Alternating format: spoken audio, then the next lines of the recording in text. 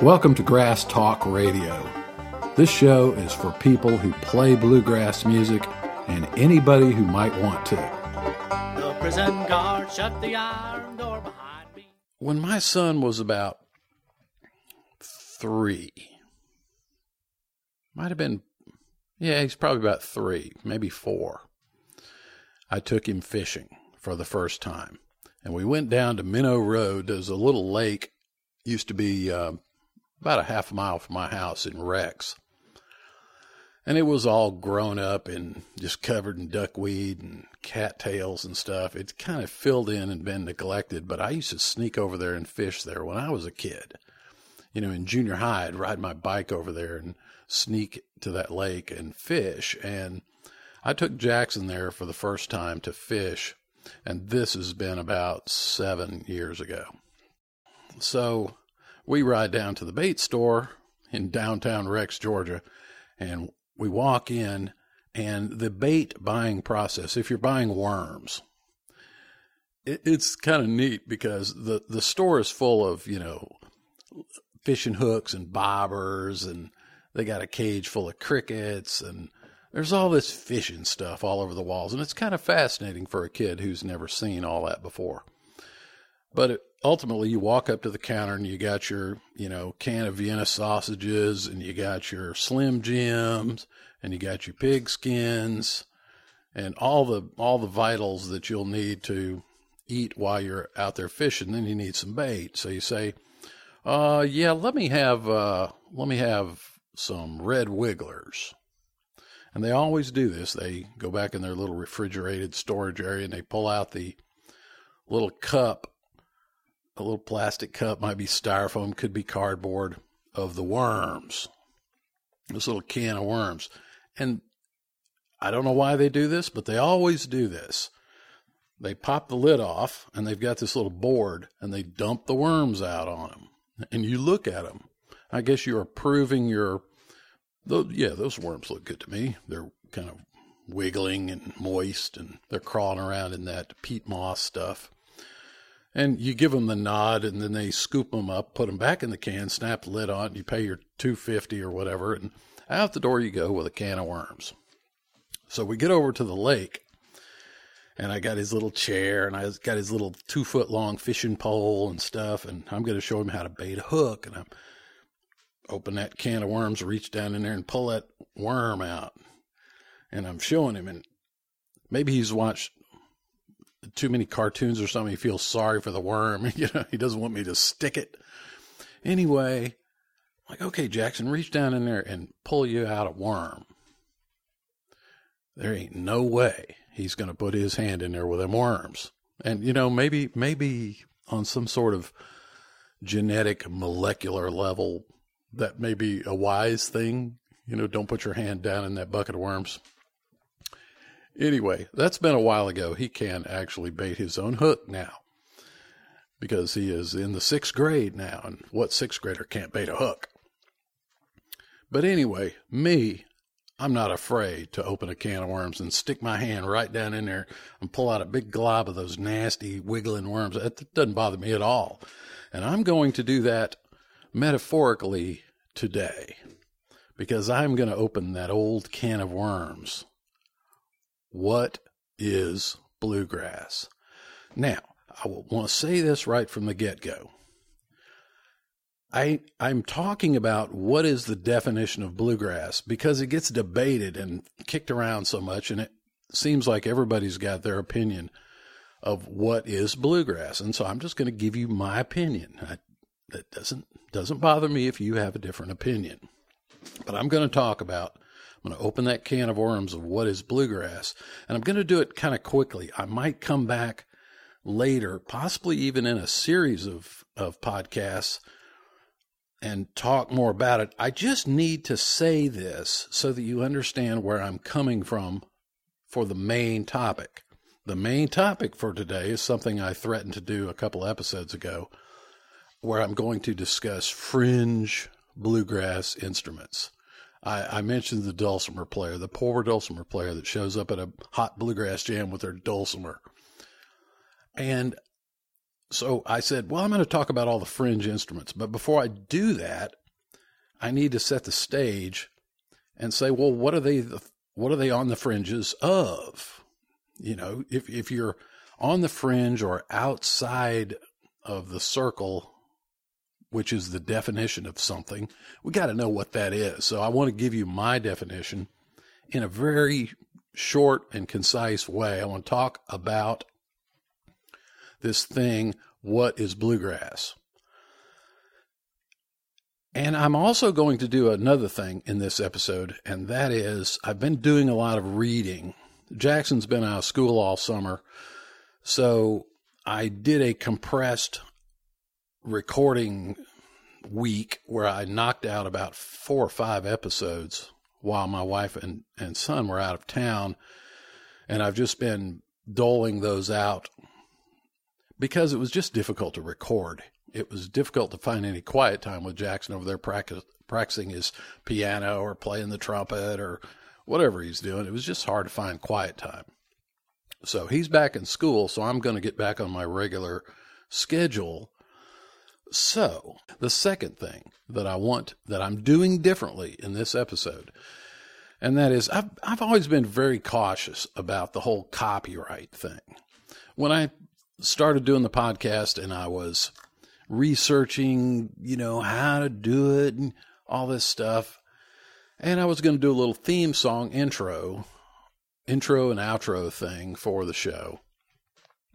And I Googled putting music on your podcast, and I got, articles, blog posts written by lawyers, don't do it, basically.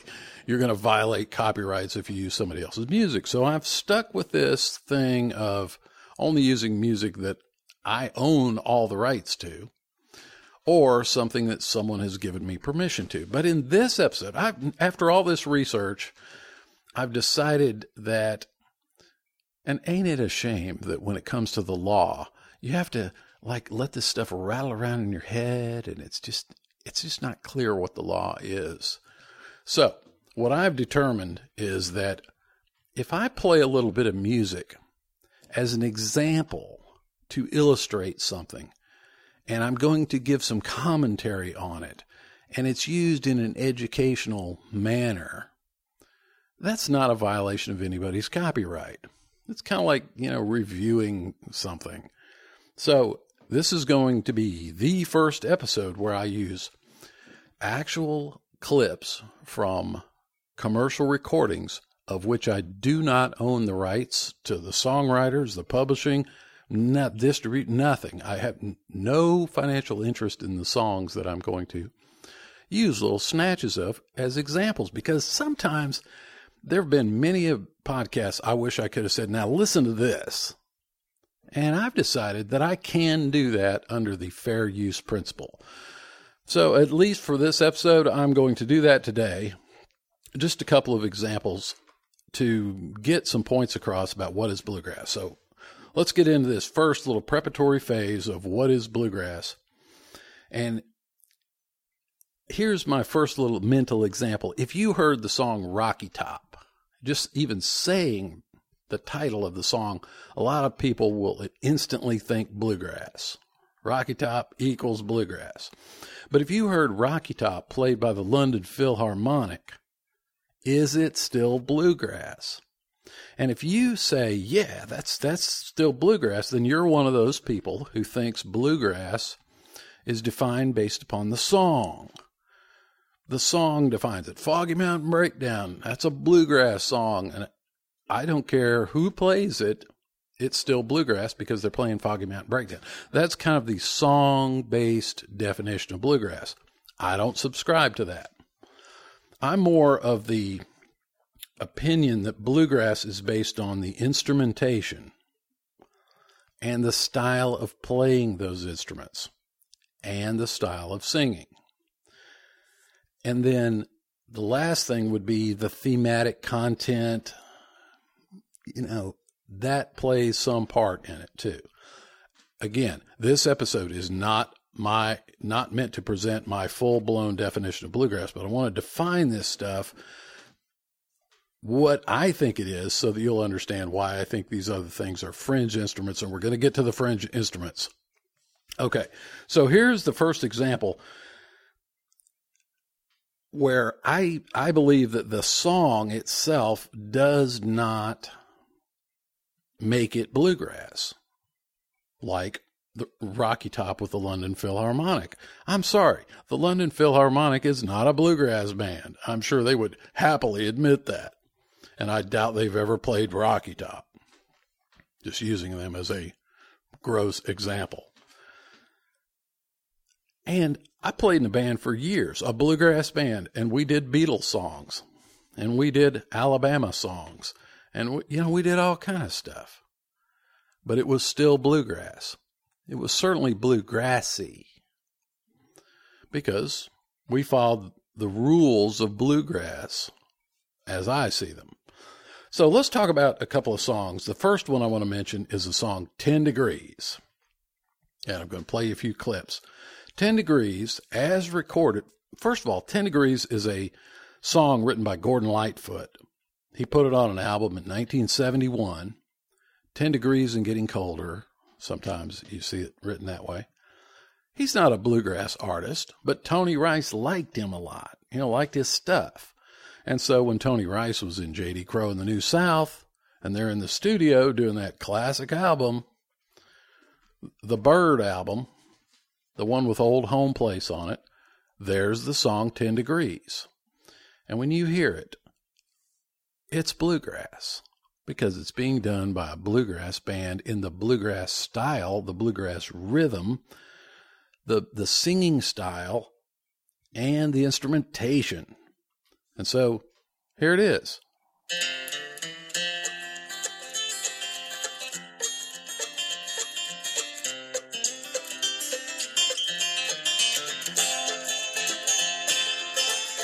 He was standing by the highway with a sign that just said mother, when he heard a driver coming about a half a mile away.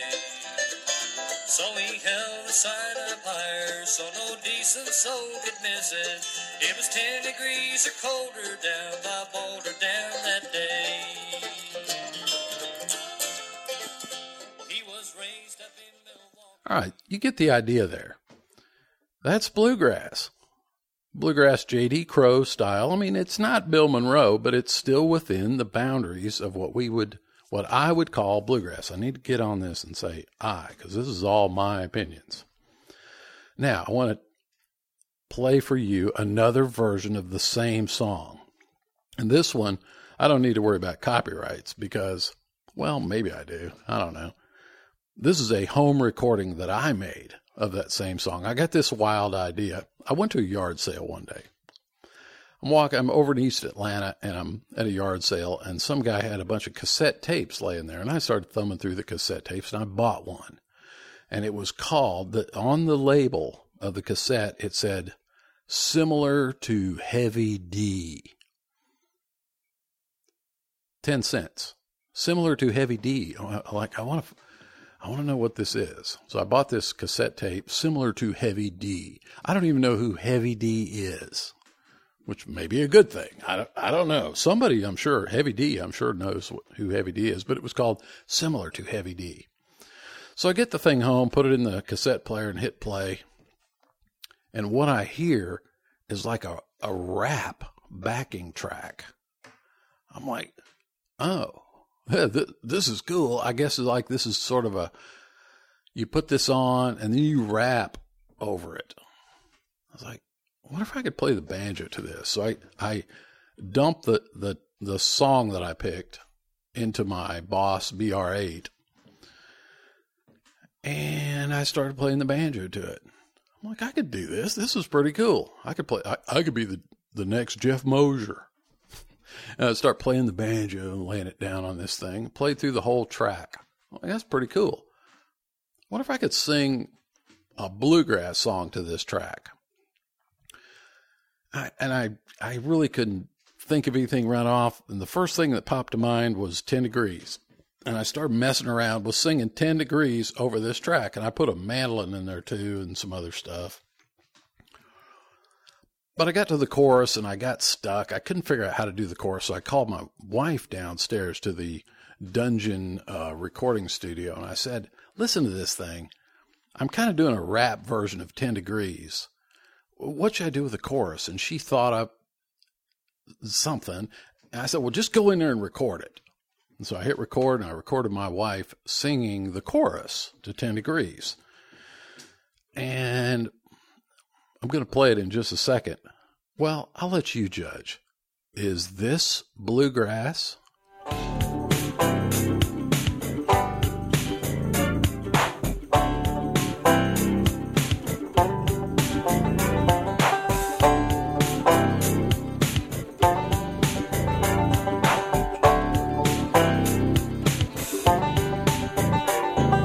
Standing by the highway, sign said my way. Heard a driver coming about a half a mile away. So he held the sign up higher so the decent soul could miss it. It was 10 degrees or colder down my border down that day. He was raised up in Milwaukee, though he never was a famous. Just a road musician through the taverns he would go, singing songs about the rambling lovers again. How the world fell on his shoulder back in Boulder, I don't know.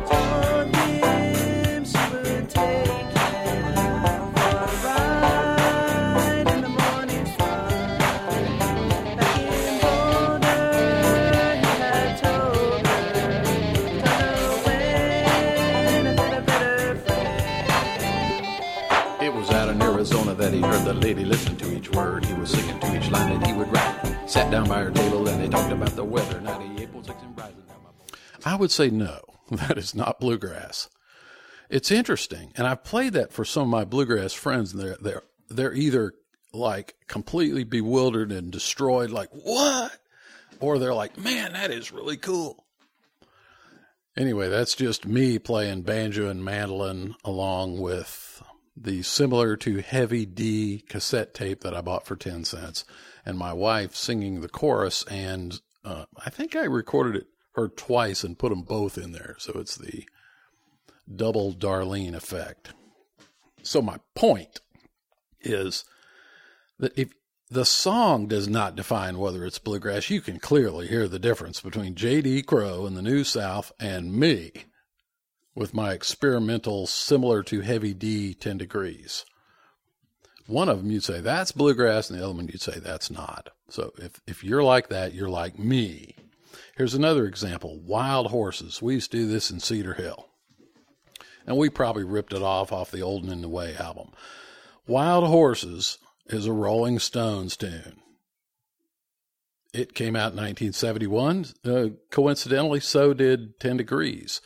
1971, Gordon Lightfoot put that out. Wild Horses came out in 71 on a Rolling Stones album. Recorded, by the way, in Muscle Shoals, Alabama. And if you hear the Stones do it, well, let's just hear them.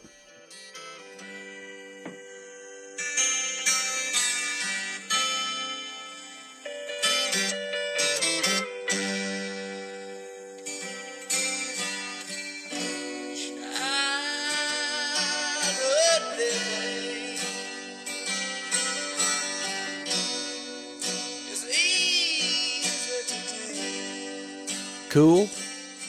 Very cool. Not bluegrass. Even though it was recorded in Alabama, it's still not bluegrass. But now let's listen to Old and in the Way do the same tune.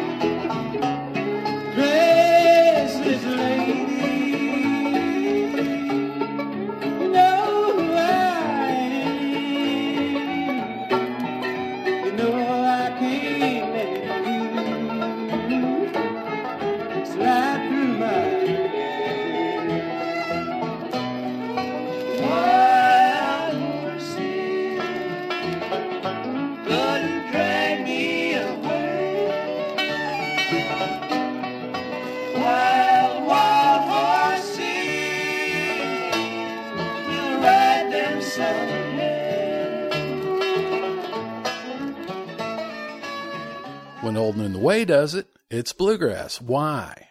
Why is it bluegrass? Because the instrumentation is bluegrass. The style of playing is bluegrass. And, they're stretching the boundaries for sure, but the singing style and the rhythms, it's bluegrass. So once again, bluegrass is the instrumentation, the style, the rhythm. It's this little set of rules. Here's another example, and then I'm going to be done with the clips. Think about the song I Saw the Light. I've played that at many a bluegrass jam session. Hank Williams wrote the song I Saw the Light, 1946. When Hank recorded it, by God, that's country music.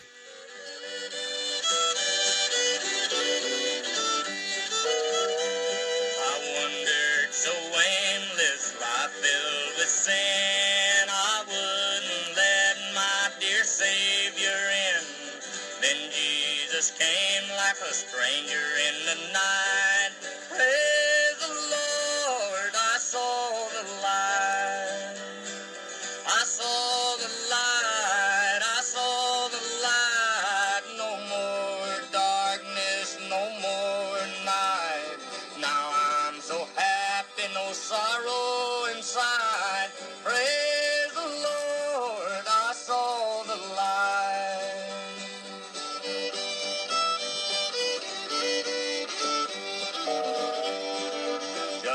Surely there is no doubt in your mind that that's country and not bluegrass. Well, Bill Monroe in 1958 recorded I Saw the Light. I bought a CD called I Saw the Light, Bill Monroe. I bought it at a truck stop. So, here's Bill doing I Saw the Light.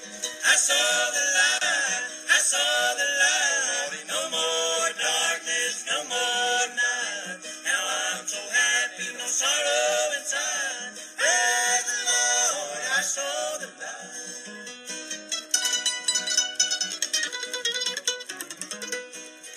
Now, friends, that's bluegrass. And if you agree with what I'm saying here, then you agree that bluegrass is based upon the instrumentation, the style of playing and singing, not so much on the actual song itself.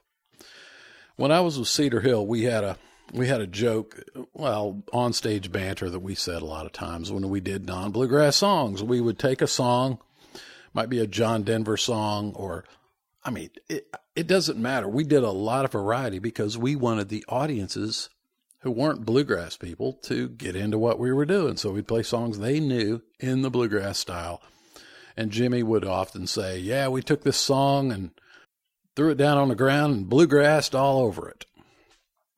So you can take a song and bluegrass all over it, and it becomes bluegrass. We used to do Freebird and me playing slide mandolin.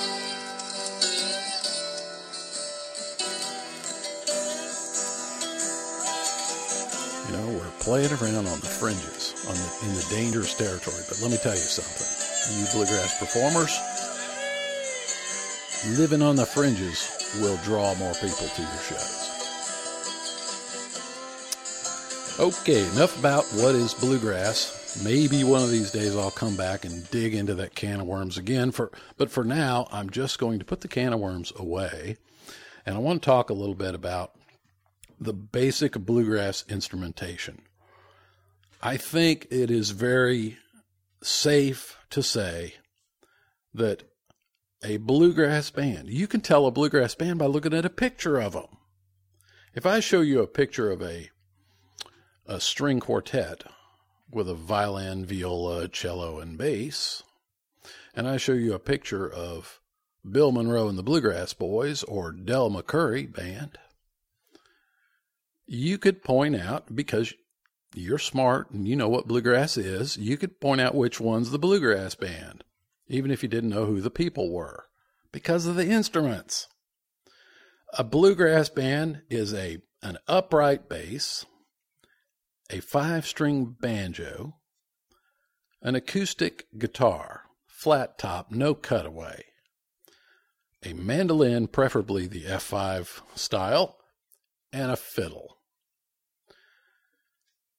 It looks like a bluegrass band, probably is. Now, I will be the first to admit that if a band walked on stage and looked exactly like a bluegrass band, what I just described, or let's say that bluegrass band walked out and played a meticulously, perfectly executed Baroque Bach 3-part invention or something, and I heard them play it, and I'm like, man, that is good music, but that ain't bluegrass.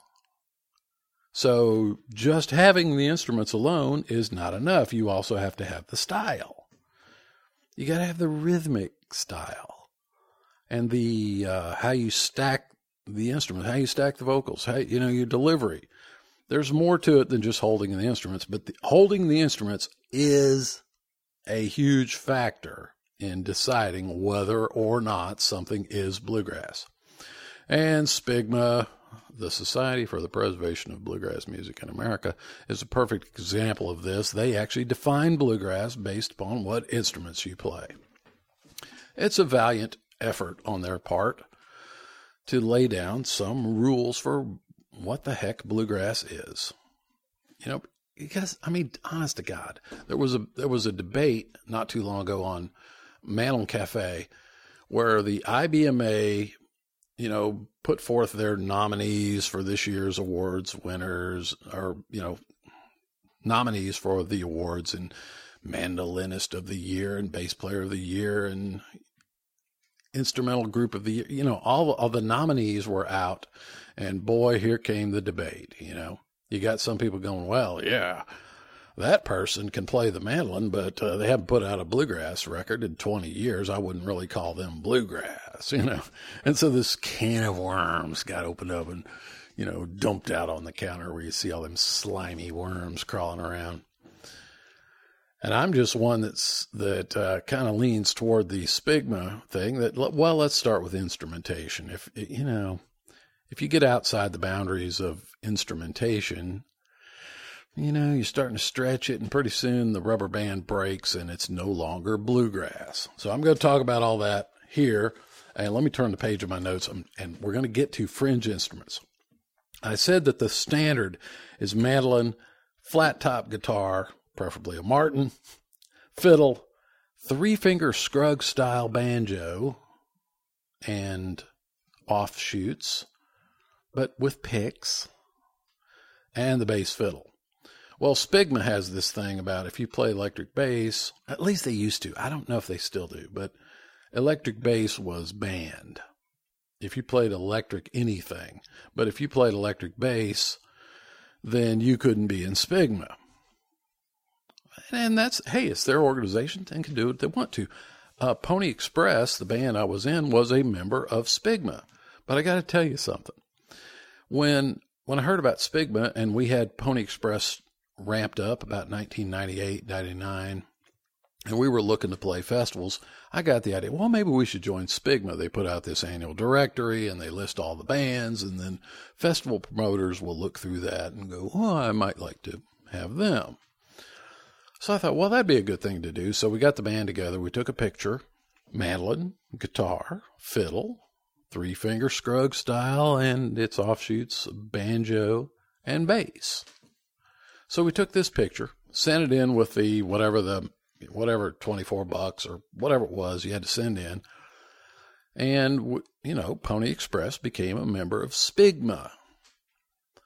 And then, a few months later, I get this big fat envelope in the mail, and in it is the SPIGMA band directory. So I tear the thing open and I pull the book out. And our band was called Buddy Ashmore and Pony Express. Well, they had alphabetized all the bands. And if they had a band leader, they must have used their last name as how they alphabetized. And I flip that thing open, and the very first band is Buddy Ashmore and Pony Express. There's our picture. There we are in our contact information and blah, blah, blah. SPIGMA members. It described what the membership requirements were. And it suddenly dawned on me that we didn't meet the requirements because Randy Godwin, our bass player, wonderful bass player, was playing a 62 Jazz bass. But in the picture, when we took the picture, he had the thing strapped on in the normal way, and he was in the back row, and you couldn't see the bass. You could see the strap, but you couldn't see the bass. But had they seen the bass, if he'd had his neck up, that Fender headstock sticking up right next to Buddy's ear, they would have rejected our application, strictly based upon the fact that we had an electric bass player. Now, I've never been a huge fan of electric bass. I do understand that it's a whole lot easier to pack around in the back of a station wagon when you're touring, you know. It does make life easier in some ways in terms of space. But I've always loved the sound of an upright acoustic bass. But at least in those days, and I don't know if it's still true, electric bass was not part of the definition by SPIGMA. Now, my definition is I don't care. I don't care if you play bass fiddle or electric bass. I much prefer bass fiddle. I don't like a real busy bass, and some of that live J.D. Crowe stuff, oh man, and some of the Boone Creek stuff, the bass has just gone nuts, in my opinion. Good bass playing, but I don't know. It's just over the top for me. But I'm not too worried about that, which one of those you pick. But that's the 5, mandolin, guitar, fiddle, Scruggs style, 3-finger banjo picking, and bass, be it electric or an upright, a doghouse. Then comes the dobro. Well, when Flatt and Scruggs split off from Bill Monroe, I think they were trying to differentiate themselves. They were still basically playing bluegrass in a somewhat different style and favored by some, but they wanted to be recognized differently. So they carried a mandolin player for a good while, and I'm sure they were answering, Bill Monroe and the Bluegrass Boys' requests. But the mandolin faded and was replaced by Josh Graves on the dobro, and that became the forefront lead instrument along with Scruggs and the fiddle. So they kind of shuffled out the mandolin and brought in the dobro. Well, because of the popularity of Flatt and Scruggs and the popularity of Bill Monroe and the Bluegrass Boys, you kind of merge those two together and you get 6 instruments that are okay in bluegrass, that are still considered bluegrass: mandolin, guitar, fiddle, banjo, bass, and dobro. Then comes the fringe instruments. And I hear this kind of thing all the time when discussing what is bluegrass. One of the arguments often brought up by the crowd who thinks anything goes, it's all good. They don't look at instrumentation as a definition of bluegrass. Those people tend to use this argument, and I've heard it many times put in print too. Well, Bill Monroe, used to have an accordion player. And so because Bill Monroe once had an accordion player, that is true. Sally Ann Forrester. That is true. Then that makes, and they were called the Bluegrass Boys, even though she was a girl, that because Bill had an accordion player for a short period of time, therefore anything goes. I don't subscribe to that. I classify the accordion as a discarded instrument. Bill Monroe tried it. I don't think he liked it, because if he liked it, he'd still have it in 1975. He ditched it. I would say the accordion got ditched. I love the accordion. I'm not going to get into that. I'm not dissing these other fringe instruments, but the accordion will be the first fringe instrument. It was discarded. It was an experiment, a failed experiment. You could say the same thing for the banjo picking style. When String Bean was playing banjo with Bill Monroe, he was not playing in the Scruggs style. He was playing the frailing and the 2-finger thing. Well, when Scruggs came in, the 2-finger and the frailing, that stuff was discarded. And the 3-finger picking with thumb pick index finger metal pick, middle finger metal pick, 3-finger style picking, a la Scruggs. Bill liked that better, and so did the audiences. So the old style, the frailing style, the Grandpa Jones, was rejected, discarded. So it became fringe at that point. I don't want to hear people coming up, well, Bill Monroe once had string bean, he was frailing on the banjo. So that means, if you're frailing on the banjo, that's bluegrass. No, it's not, because it was discarded. That's Brad Laird's opinion. Whereas the dobro was accepted. So let's get on down with the list of more fringe instruments. The next one you'll run into is the harmonica, because if you listen to Flatt and Scruggs recordings, you're going to hear some harmonica and some good harmonica playing. And it's sort of mildly accepted. It's like halfway accepted because Flatt and Scruggs used it. Bill Monroe didn't. So what do you do with it? Clearly, both those bands are what we're trying to call bluegrass, which I don't know. It's tough. But it was more or less accepted, because the harmonica can kind of do what a fiddle can do. It can sustain notes, and it can play notey lead solos. It's kind of a substitute for the fiddle. There have been times when Pony Express, when we had that 8-year stint playing at a Mexican restaurant, if our fiddle player couldn't be there, I had a great harmonica player who lived 2 doors up from me, Harps Jackson. And I would sometimes, if I couldn't find a fiddle player, I'd sometimes call Harps, because he could kind of fill the role of a fiddle. So a harmonica is semi-accepted. Then you got the snare drum quandary. Bill Monroe didn't ever use it, certainly not on stage, to my knowledge. But some of the bands started including snare drum and sometimes full drum kits. But snare was very common. And I think it was an effort to make the music more danceable and to make it more commercial. You go back and listen to old Jimmy Martin and the Sunny Mountain Boys, and you can find YouTube videos of them playing on stage. You got a snare back there.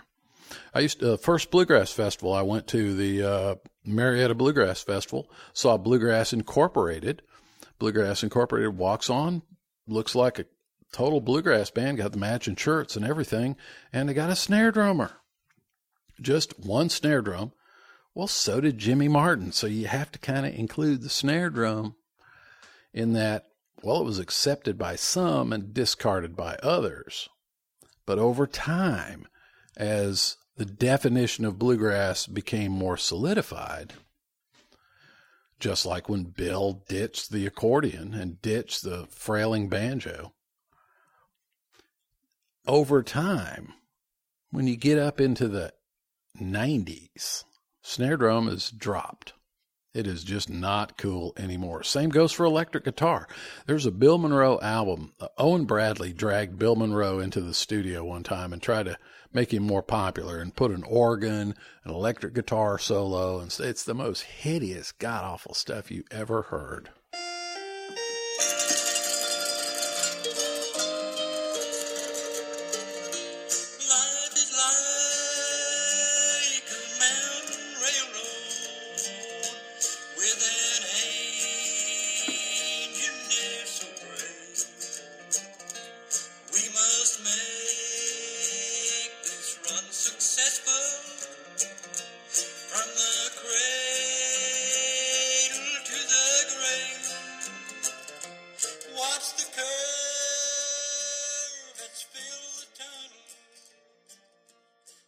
It's just, it's painful to listen to. Anyway, the electric guitar experiment was failed experiment in terms of what is bluegrass. It clearly was not bluegrass. Same goes for the organ. Thanks, Owen Bradley. Same goes for the pedal steel. I mean, J.D. Crowe was pumping pedal steel in some of his records. You know, you listen to that great record with Keith Whitley. There's some killer steel on there.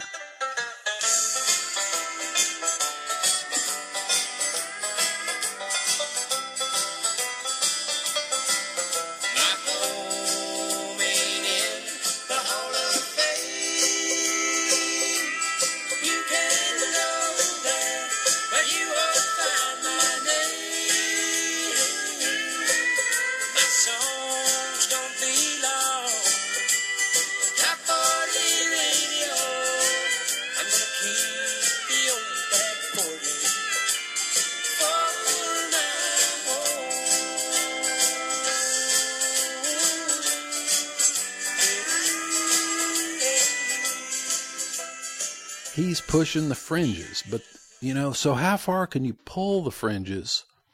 How far can you stretch the boundaries of bluegrass and it still be bluegrass, but it's bluegrass with a steel, or it's bluegrass with a snare? I was trying to explain this to my son the other day, and I said, well, it's like this. Picture you have a cow, just a cow standing out in the pasture, and the cow looks like a cow. The first cues are visual, and it sounds like a cow, acts like a cow. Well, that's the way bluegrass is. It looks like it sounds like it, and it acts like it. I said, but what if that cow suddenly had a trunk, went all the way to the ground, it was picking up peanuts and eating peanuts, and then it grew some tusks? Is it still a cow? Is that well, it's mostly a cow. It's a cow with a trunk. You could get it in Ripley's Believe It or Not museum. Had this cow with a trunk, and it grew tusks. But it's still a cow. We still call it a cow. It's a cow with tusks, and it's a cow with a trunk. But there comes a point, if you lose the cowhide and switch it for that gray wrinkled skin, is it still a cow? And then give it big ears fanning itself, and a little scrawny tail, and big barrel-like feet. I mean, if you keep changing enough things, eventually Farmer Brown comes down the road and he looks over in the field and he goes, darn, there's an elephant. He don't say, darn, there's a cow, because enough factors have changed. So as you begin to fool around the fringes like J.D. Crowe did and like Jimmy Martin did, you begin to play around with the fringes of what is bluegrass. Then at some point you've crossed the line. And any fool could say, well, that ain't bluegrass anymore. For example, if I had a bluegrass band, which I have had many times, and if I changed the bass to an electric bass player, from an upright to an electric, am I still a bluegrass band? I would say yes. What if I changed the banjo to a 4-string tenor banjo? Hey, it's still a banjo. And we're still playing Rocky Top. And then I ditch the guitar player and get a trumpet and fire the mandolin player and hire a trombone player. And I'm kind of sick of that fiddle player, and I get a clarinet. So now I got a string bass, 4-string banjo, trumpet, trombone, and clarinet. Am I a bluegrass band? In my opinion, no. I have now become a Dixieland jazz band. Even if I play Rocky Top. You get the basic ideas. What if I took that bluegrass band, bass, banjo, guitar, mandolin, fiddle, I switch the bass over to electric bass. I take the banjo and I make him into an electric rhythm guitarist. Then I take the guitar and I just put him on electric guitar, Telecaster or something. I fire the mandolin player, but I'm still missing that offbeat chop, so I just get me a drummer, full drum kit, tell him to hit them offbeats. Fiddle player, I replace him with a keyboard player. So now I got electric bass, rhythm electric guitar, drum kit, keyboard. Sorry, folks, that ain't bluegrass. Even if you play Man of Constant Sorrow, Rocky Top, Foggy Mountain Breakdown. Well, those are songs associated with the bluegrass style, but the way you guys are playing them ain't bluegrass. That's Brad Laird's opinion. Now, let me just... To wrap this episode up, I'm going to race through some of the other fringe instruments that in no way do I mean to offend. I don't care what instrument you play. I don't care what instruments are in your band. I really don't. I want you to do what you want to do. You might come up with some new combination that's just super cool. All I ask is, if it stretches the boundaries too much, at least be creative. So you're so creative in coming up with your own style and combinations of it. Could you not be at least creative enough to come up with a new name for it? I have a great deal of respect for Peter Wernick when he was doing phase-shifted banjo, mandolin, and electric bass. And he said, it's Niwot music. I have respect for David Grisman when he ditches the banjo, has 2 mandolins, a fiddle, He might have called it a violin, an upright bass, and a guitar. And he's not using the bluegrass instrumentation, and he's not playing in the bluegrass style. He didn't call it bluegrass. Called dog music. Tony Rice did the same thing when he sprouted out of that and kind of went off on his own tangent in a similar way. He didn't call it bluegrass. He called it space grass. There's a guy, a clawhammer banjo player. God, my memory is failing me now, but if I think of his name. Johnson. His name's Johnson. Anyway, take out the 3-finger style, put in the clawhammer style with everything else more or less the same. He didn't call it bluegrass. He called it clawgrass. Mark Johnson, that's his name. Clawgrass. Hey, that's cool, man. I love all kinds of music. What I don't love is taking that name and pretending it's something that it's not. I mean, come on. Think up a new name. You know, how hard is that? Bluegrass, Newgrass, you know. Thanks, Sam Bush. Okay, here are some other ones. We already went through dobro, accepted. Harmonica, sometimes accepted. Snare drum has been sometimes accepted. Full drum kits, more or less not. Electric guitar, not really, not as a permanent member. And organ, no. Pedal steel, man, I love the pedal steel. God, I do love the pedal steel. I don't want to go see a bluegrass band called a bluegrass band with a pedal steel. I'm sorry, I don't.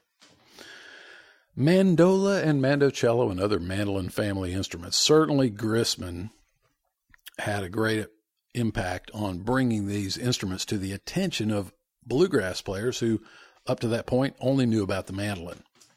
Because a lot of years had passed since the old Gibson mandolin orchestras in every town. In fact, the first time I ever knew about a mandocello was seeing a photograph on, I think it was Quintet 80, the David Grisman record. I buy the record, man, this is really amazing stuff. I didn't know you could do this kind of stuff with, quote, bluegrass, unquote, instruments. It wasn't bluegrass, but there was a picture of, who played fiddle with him? Anyway, holding a mandocello. And I thought it was some sort of Photoshop, pre-Photoshop, some sort of like photo manipulation where they just like enlarged this mandolin or something. I didn't even know what a mandocello was in 1980. As I went through my Mandolin World news and my mandolin newsletter and stuff, I quickly wised up to the fact that there were mandolas and mandocellos and mando basses. But what I'm saying is none of those are considered to be bluegrass instruments, despite the fact that you can pick up a Third Time Out record. Great song. I think it might be John and Mary is the title, I think. Kicks off with a mandola intro. Mandola all the way through. It's very cool. Well, is that bluegrass? You know, when you just change the trunk of the cow? Yeah, maybe it's still bluegrass. It's certainly bluegrassy. You hear a lot of songs where stylistically they got all the instruments, but they're kind of played in a kind of different style, you know. Cedar Hill was certainly prone to that.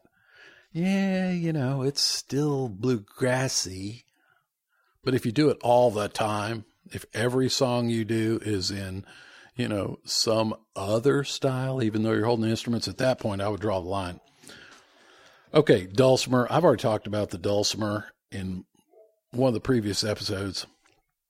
Dulcimer has never been used in a bluegrass band, to my knowledge.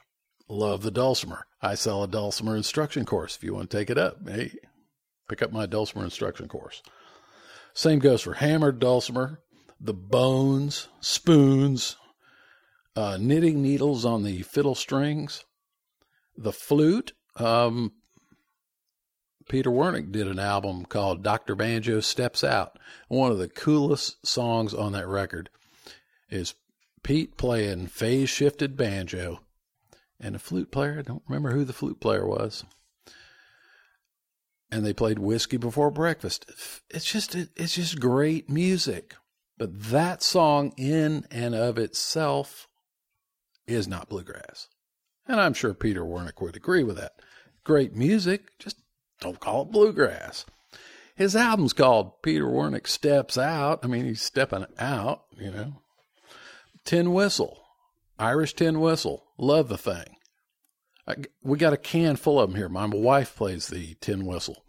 I was asked one time to do a mandolin show at the Red Light Cafe where they asked 7 mandolin players in Atlanta to come and do a show, and each mandolin player would have 4 tunes, and, you know, it was just like a showcase for Atlanta mandolin. I don't remember what they called it, like Masters of the Mandolin show or something Bob Nyes put together, my old buddy Bob Nyes. Anyway, I got asked to do it, and so I was thinking up 4 songs, and I put together a little group of David Ellis and Fred McIsaac on the bass and me on the mandolin, because I wanted my guys to know my tunes. I was going to play some original stuff. And I got my wife to play Tin Whistle on it, on 2 of the songs. And we just played music. It wasn't bluegrass. So I love the Tin Whistle, but it ain't bluegrass. Okay, washboard. Washboard, I mean, you know, this stuff's showing up. Jew's harp, the jug. Those things are, I mean, they're fun. And if you have a jam session, some guy pulls out his Jew's harp and starts twanging along, hey, that's cool, man. But it's not bluegrass. I'm not saying don't do it. Make sure you understand that. I'm not saying don't do those things. You do whatever you want to do. Have fun. Play music. All right. Same goes for washtub bass. I was joking with my son. I was like, what am I going to do on the website now? I really need to come up with some more sales, you know. I know one of these days I'm going to need to replace my car. And I was thinking that, well, the majority of the increases in my sales can be directly associated to the release of a new product. You put out more products, and you know, the gross at the end of the month is greater. You know, if you have 1 product versus 10, I think there's 74 on my online store. Go to bradleylaird.com. And I was joking with him. I was like, I just don't know what to do. You know, I've tried to write good, basic, beginner material and intermediate material for a lot of the instruments. Just transmit the things that are in my head to other people. That's all I've really tried to do. And I was joking with him. And I said, maybe I should write a washtub bass course. And I halfway got serious about it. I thought, you know what? There is some technique in washtub bass. First of all, you got to know how to make your own instrument. That's probably one of the few instruments that generally the player makes his own instrument. You don't see that with the guy performing on the Steinway D. You don't see that with you know, Chris Thiele didn't make his mandolin, but I'll bet you by God nearly every washtub bass player on the planet made his own bass. And I've made them. I made one for JR, who's one of the DJs over at WRFG. And I thought, what he needs is a washtub bass, and I made him one. So maybe I will do the washtub bass course. But the question is, if you play washtub bass in the bluegrass band, is it still bluegrass? Well, ask Washtub John, my favorite washtub bass player in Atlanta, possibly in the whole world. Always wears a hat with a big flower sticking out of it. You know what? When he plays the bass, the washtub bass, with all else being the same, he may be that trunk on the cow. But when I look at it, I still say, well, that's still bluegrass. So play around with the fringes all you like. I'm a big fan of fooling around with the fringes, as you can tell by my similar to Heavy D 10 Degrees track. That doesn't bother me in the least. The only thing that bothers me is that, come on, be creative. Come up with your own name for it. Because the bluegrass does sort of have a definition. And I said this episode was not going to be about me defining bluegrass, but I think I mistakenly did that here. Anyway, I hope you enjoyed the show. All you fringe people, just keep on fringing. Just, think up some new names for it. That's all I'm asking. Anyway, thanks everybody. And thanks especially to all of you Mandolin Treasure Chest people. Thanks. Big help. There's only, I think as of today, there's only one left at that original price. So anyway, thank you, everyone. And I'm going to just go out with the tail end of that 10 Degrees semi-rap style, similar to Heavy D. Here we go. She told him she would take him for a ride in the morning sun. Back in Boulder, he had told her, I don't know when I've had a better friend. Now he's traded off. Hey, and one last technical note. That electric guitar you hear in this song is actually a Flatiron, 1985 Flatiron F5 Artist, plugged directly into a Fishman transducer and run through a bunch of effects in the Boss BR8.